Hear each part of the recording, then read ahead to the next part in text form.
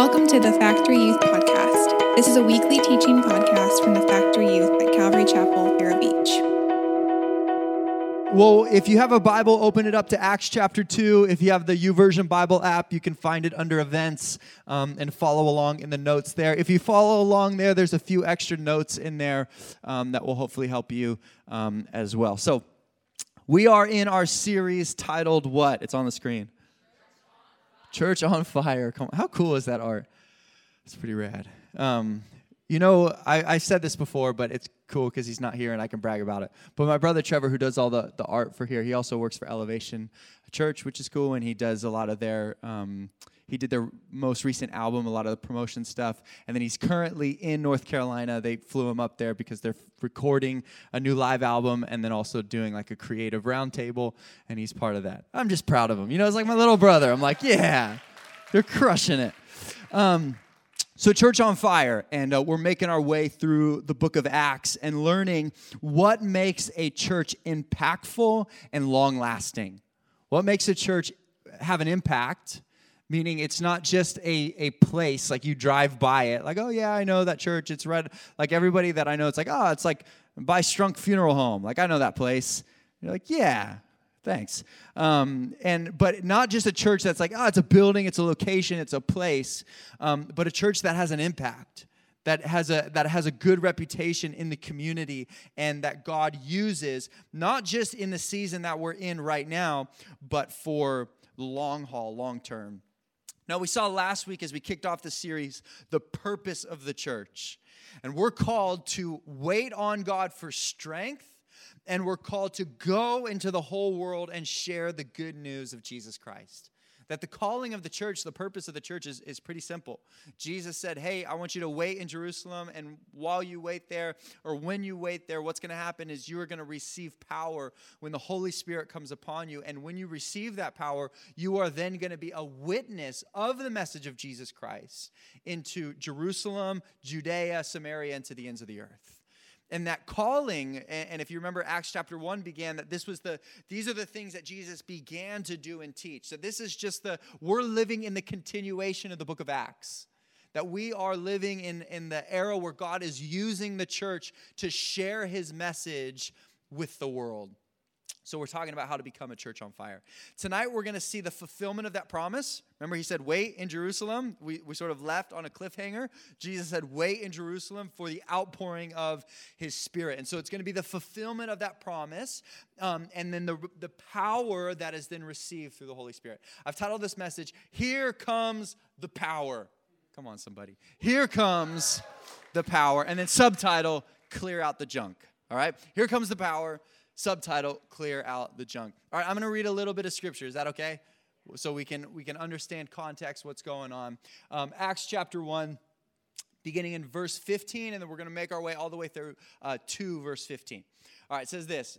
In those days, Peter stood up among the brothers. The company of persons was in all about 120. And said, brothers, the scriptures had to be fulfilled, which the Holy Spirit spoke beforehand by the mouth of David concerning Judas, who became a guide to those who arrested Jesus, for he was numbered among us and was allotted his share in this ministry. Okay, so Peter stands up. They're in this room. They're hanging out. They're talking. They're reading God's word. And he says, hey, we got to do something about Judas. He's gone. Right? We all know what Judas did. Judas famously betrayed Jesus for 30 pieces of silver. And they're like, hey, we got to replace him. The scripture talks about it. And listen to this. Verse 18. Now this man, Judas, acquired a field with the reward of his wickedness, so that with that 30 pieces of silver. And falling headlong, he burst open in the middle, and all his bowels gushed out. And it became known to all the inhabitants of Jerusalem, so that the field was called in their own language, Akeldama, whatever. That is, field of blood. Whoa. So he uses his blood money. He buys a field. In another gospel, it tells us that he hanged himself. And most people think that he hung himself and then he fell from that. And when he landed, his guts came out. That's fun. So whoever says the Bible's boring, they're boring. Like, this is exciting. Verse 20, for it is written in the book of Psalms, may his camp become desolate and let there be no one to dwell in it and let another take his office. So basically what's happening is they're realizing that the scripture prophesied, the scripture said that Jesus would be betrayed. And then it says that they are going to replace him. That there was 11 disciples, or there was 12 disciples, Judas left and died. And they're saying, hey, the scripture says we got to replace him. We got to add a 12th guy. It was supposed to represent the 12 tribes of Israel. It was all the symbolism, all of this symmetry. And so they're recognizing that. It goes on, and so let another take his office. So one of the men who have accompanied us during all the time that the Lord Jesus went in and out among us, beginning from the baptism of John until the day when he was taken up from men, one of these men must become with us a witness to his resurrection. And they put forward to Joseph, called Barsabbas, who was also called Justus, so this guy had two nicknames, and Matthias, just one name for him. And they prayed and said, you, Lord, who know the hearts of all, show us which one of these two you have chosen to take the place in this ministry and apostleship from which Judas turned aside to go to his own place. And they cast lots for them, and the lot fell on Matthias, and he was numbered with the 11 apostles. Period. New chapter. Okay, so that story concludes. They picked Matthias, you're our guy. All right, boom, dapped him up. Matthias is a 12th. Then it continues. When the day of Pentecost arrived, they were all together in one place. Now let me just pause for just a moment, because Pentecost is probably not something we know about. Pentecost was an Old Testament or Jewish celebration. It was an agrarian festival, so a festival celebrating agriculture. And basically what they would do is at the beginning of harvest time, they would take their first bit of harvest and they would give that to the Lord, and it would be the celebration of God's faithfulness. Now this originated 50 days, I think it was 50 days, it might be 40 days, 50 days, I'm going to go with 50, after the Passover. So if you know Israel's history, this is a quick, just a little history lesson for you. Israel was delivered from Egypt. We sang about that tonight. You stepped into my Egypt. That's like symbolism to the Old Testament story, right? Where God delivers them out of bondage to the Egyptians and what is known as Passover. And they sacrificed a lamb and gave it to God, and that he passed over. Long story short. 50 days later, Moses is on Mount Sinai. God gives him the 10 Commandments, and this begins this festival called Pentecost. So they would celebrate Passover. It would be a big deal. Everyone would roll into town. They would celebrate the Passover. That's when Jesus was crucified, on the Passover. He was the Passover lamb. He was crucified on that Friday when people would sacrifice the lamb. Jesus laid down as the sacrificial lamb. Like, the symbolism is crazy. It's like almost like God planned it, right? So Jesus died. 3 days later, he rose again from the dead. Now, all of the people that came to celebrate Passover in Jerusalem would then stay these 50 days to Pentecost and celebrate Pentecost as well. So there they are, celebrating this festival, this event. They're in this upper room. They're all in one place. They're praying together. And suddenly, verse 2, there came from heaven a sound like a mighty rushing wind, and it filled the entire house where they were sitting. And divided tongues as a fire appeared to them and rested on each one of them. And they were all filled with the Holy Spirit and began to speak in other tongues as the Spirit gave them utterance. Now there were dwelling in Jerusalem Jews, devout men from every nation under heaven. And at the sound of the multitude came together, and they were bewildered. I like that word. Because each one was hearing them speak in his own language. Okay, so you've got these guys, they're celebrating Pentecost, they're up there, they're praying. All of a sudden, the Spirit, just like God promised, is poured out upon the people. And this really unexplainable event happens, where sound of a rushing mighty wind, and there appears these like fire symbols on top of each of their heads. Like, whoa, it's like tongues of fire. And all of a sudden, through the empowering of the Spirit, they begin speaking in languages they don't know. Tongues. They start speaking in other tongues. Now, we're not going to talk about tongues. The Bible has all sorts of things to say about that. But basically, all of a sudden, they speak in a language that they've never studied. Right? It'd be like you took Spanish all of high school. You didn't take French. And all of a sudden, through the empowering of the Holy Spirit, you start speaking French. You're like, I've never spoken French before. And like God begins, and then look, it says all the people are like, what the heck? These people are speaking in all these different languages. What's going on? And they were amazed and astonished, saying, are not all these who are speaking Galileans? And how is it that we hear each of us in our own native language? Parthians and Medes and Elamites and residents of Mesopotamia and Judea and Cappadocia and Pontus and Asia and Phrygia and Pamphylia and Egypt and parts of Libya belonging to Cyrene, all of these visitors from Rome, both Jews and proselytes, Cretans and Arabians. Hold on, I got to pause for a moment. Because it's like, this is like in quotes, like somebody said this. Like I imagine like there's this crowd and all of a sudden somebody stands up like, what is this? Somebody's speaking. And they're speaking Parthians and Medes. And like, all right, man, we get it. I don't know if that's how it happened. That's just funny to me. Anyways, Cretans and Arabians, we hear them, listen, telling in our own tongues the mighty works of God. So all of a sudden, this empowering of the Holy Spirit happens. Mighty rushing wind, tongues of fire, and these guys start speaking in other languages. And what are they speaking? They're speaking the mighty works of God in the language of the people that were there. And all were amazed and perplexed, saying to one another, what does this mean? But others mocking said, they are filled with new wine. In other words, they're drunk. Now, I don't know about you, but I've like seen my uncle and stuff get drunk. Never does he get smarter. Like it's not all of a sudden like he like spoke one language and now all of a sudden he's drunk and bilingual. Doesn't usually happen. So Peter, verse 14, standing with the 11, lifted up his voice and addressed them. And he said, men of Judah and all who dwell in Jerusalem, let it be known to you and give ear to my words. For these people are not drunk, as you suppose, since it's only the third hour of the day. ... We're going to finish there.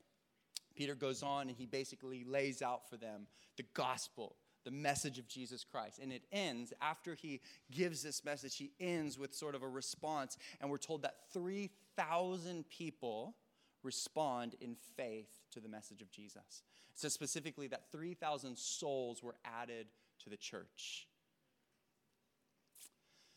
The Spirit of God shows up and brings power just like Jesus said he would.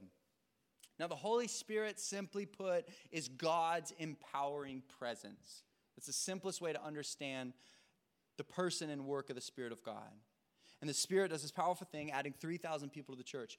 But the primary work of the Spirit, and this is what we're going to talk about tonight, the primary work of the Spirit and what makes a church on fire is that the church becomes a place where individuals are changed and called into their new identity and purpose. That the church becomes a place, as a result of the empowering of the Holy Spirit, that becomes a place where individuals are changed and called into their new identity and purpose. This is what we see has happened, and this again is what is happening. Now, this is the story of Peter. Now, Peter, we're told twice, stands up and makes these declarations, and Peter also is the one that gives the message, and 3,000 people get saved. But Peter in Acts chapter 2 and the end of 1 is a completely different person than the Peter that we know in the Gospels. Peter in the Gospel was very impulsive. At one point, Peter pulls out a sword out of nowhere and cuts a guy's ear off because he doesn't like the situation, how it's being played out. He's like, nope, ear gone. And Jesus is like, whoa, buddy, that's not the move. Right? Like Peter's impulsive. Peter was also brash. At one point, he claimed that even if all of the other disciples denied him, he would never deny Jesus. He would even die for Jesus. He's like, even if all those guys deny you, I would never. You're like, that's kind of rude, Peter. Like all the other disciples are like, what the heck, man? Like, why'd you drag us into this? He's like, he was brash. He was somebody that didn't care what other people thought, and he said just whatever came to his mind. Peter was also a coward. He was brash. He talked a big talk, but he was a coward. Remember, the big story of Peter is that he denied Jesus 3 times. Actually, it was after Jesus said, hey, Peter, you're going to deny me. And he's like, nuh-uh. All of them are going to deny you, but not me. And then just a couple of hours later, Peter's like, who? No, I don't know Jesus. It's like, aren't you from like his neighborhood? No, I don't know him. Peter was impulsive, he was brash, he was a coward. But here he's totally different in Acts 1 and 2. What happened? Well, the Spirit of God came into his life and changed him into his new identity and purpose. He goes from impulsive to empowered, from brash to bold, and from a coward to being confident. This is the transforming work of the Spirit in our lives that is evidence of an impactful church. That God takes individuals like Peter and empowers them with the Spirit and transforms. This is who you were. You were impulsive and you were brash and you were a coward. And transforms him almost like night and day. You're like, wait, you almost have to like, if you're following the narrative, if you read Luke's gospel and then you flip over to Acts and you're like, is this the same guy? Like, what happened? What happened? Literally, the last time we see him in Luke's gospel is still being impulsive. He denies Jesus. He's impulsive, and then all of a sudden he's like very poised and articulate. And he like thinks. And he prays. And he speaks boldly on the behalf of Jesus. Like, what happened? Well, it's the empowering Spirit of God. So how does this work? How does this transformation happen? I want to give you two things how this work of God takes place in our life. Number one, it is through patient prayer and obedience to God's word.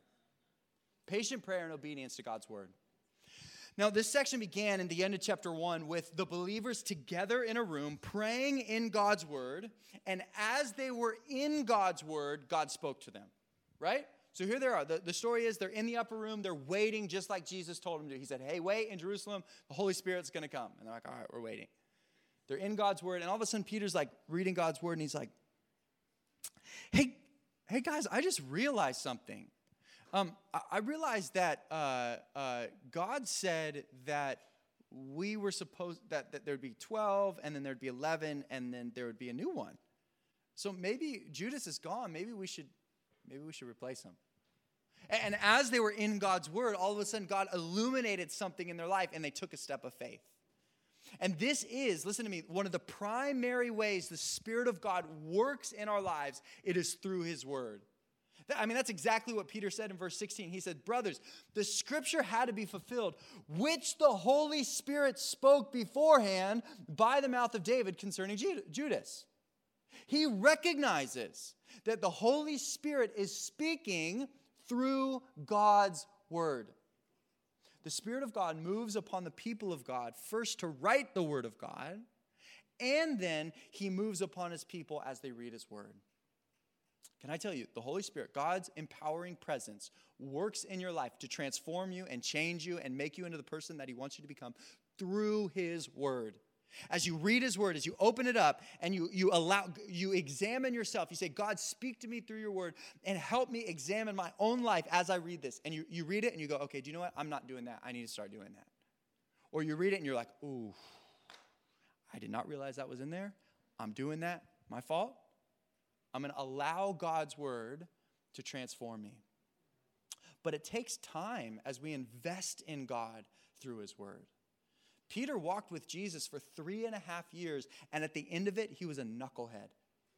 Like at the end of it, you read the end of the Gospels, you're like, Peter, did you learn anything? Peter, what's going on? But God isn't done with Peter.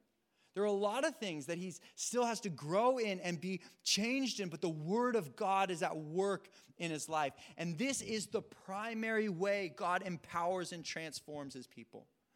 We're going to talk in a moment about tongues of fire and radical movements of God through his Spirit. But listen to me, the primary way we see God working is through patient prayer and obedience to his word. Like I can speak that I have never been in an upper room where I heard mighty rushing wind and I saw tongues of fire on people's head. Not that it doesn't happen. I believe God still works through his Spirit in radical and obvious ways. But can I tell you the primary way that God's Spirit has worked in my life is through patient prayer and obedience through his word. Patient prayer. God, I'm waiting on you. I'm trusting in you.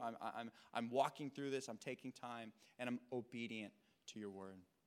The second way God's presence works, his empowering presence, is through is power and presence of his Spirit. The power and presence of God's Spirit. Now, Acts 2 is unique because this is the official outpouring of God's Spirit upon all who believe. Before Acts chapter 2, this is important that you understand this. Before Acts 2, there were particular moments that God's Spirit was poured out on people, and it was for a specific purpose for a limited time. I wrote a couple references down, encourage you to look at them maybe in your own time, but Exodus 31:1, Judges 14:6, Ezekiel 37:1, and then also Luke 1. Who has the Bible? Does anybody have the Bible? What is it? Luke 1:35. So these are verses. One is God moves and empowers. The first Exodus 3:31 is actually the first time in Scripture where God's Spirit pours himself out upon individuals. And it's these two guys named, what are their names? It's like Aholiel and Bezalel. Yeah, Aholiel and Bezalel or something like that. But basically God moves on them, and they are artistic, and they're craftsmen. And God moves upon their lives, empowers them to build something for God. It's the very first time that God's empowering presence shows up, but it's for a specific purpose for a limited time. In Acts chapter 2, this brand new thing happens where God's Spirit pours out upon all people who believe, that you actually become empowered by the Spirit of God. And when he pours out his Spirit upon people, there's transformation. Now, notice there are supernatural elements to this. We're told tongues of fire. They began speaking in other language. God showed up in a radical, obvious, and powerful way. Here's the thing that we want to take note of about this, because I think the negative that we could do this is we start looking for tongues of fire, where we're like, oh, I think I saw something. Like in that worship set, I think I saw it. It was a tongue of fire. And we're like looking for, like we're, the point and what we take away is that when God's Spirit is at work, it's obvious. That's the point, right? So when they're like, whoa, rushing wind, tongues of fire, other languages, like that'll get your attention. The point is when God's Spirit is at work, you notice it. There's something happening. But also notice that the empowering of the Spirit was very natural and practical. They were empowered with his Spirit, and what did they do? They walked outside and told people about Jesus. They didn't receive this power from on high and start like flying around and just like doing all this crazy, oh my gosh, like these are superhumans empowered by the Spirit of God, like they're lifting cars over their head, like whoa. God is like, you shall receive power, and they're like lifting stuff up and like, yeah. No, they literally received power. They walked outside and they like saw somebody and they're like, man, Jesus is pretty cool. Who's Jesus? Let me talk to you about him. It was like very practical. So when God's Spirit shows up and he moves, it's obvious, but it's also practical. But it begins with this inward work of transformation. I'm going to invite the worship team up here and we're going to close with this. The tongues of fire that we mentioned are a picture of purity.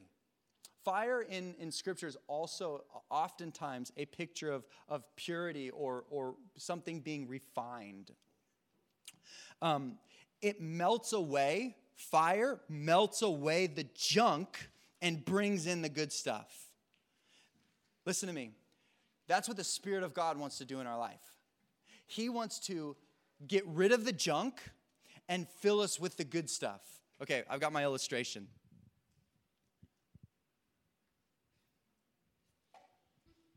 Can you see this? Kinda? Okay. So here's my illustration. God's Spirit wants to melt away the junk, or in this case, wash away the junk, and transform us into what God wants to do. So I've got 2 cups here. It's got dirt and mud in it.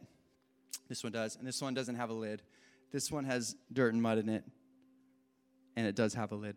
I made a joke that if this illustration doesn't work well, I'm just going to drink the water, and then we'll be like, oh, yeah, that was interesting. But God wants to, as his Spirit fills us up, and what this transforming work that he wants to do, because that's the goal, it's transformation. What we said in the beginning is that God's empowering presence wants to transform an individual, change and call an individual into their new identity and purpose. That's what God's doing. He's transforming us. He's changing us, and he's calling us into our new identity and purpose. And what happens is God has to clean out junk. But we have to make space for him in our life to clean out that junk. So imagine your life we've got stuff in our life that needs to go. And God wants to come in and clean us out, but we haven't opened up our lives to be cleaned out. And what happens is the Spirit of God can't get in to clean us out. We're blocked up. We've got this lid on our life, and we're not allowing the presence of God, the Spirit of God, to clean us out. So what we do is we say, okay, God, like we sang, here I am, Lord, use me. I surrender myself to you. Clean out the junk. I'm making space in my life for you. And what can happen when you allow that to happen is it might be messy, but ultimately God is going to clean out the junk in your life. And he's going to purify you.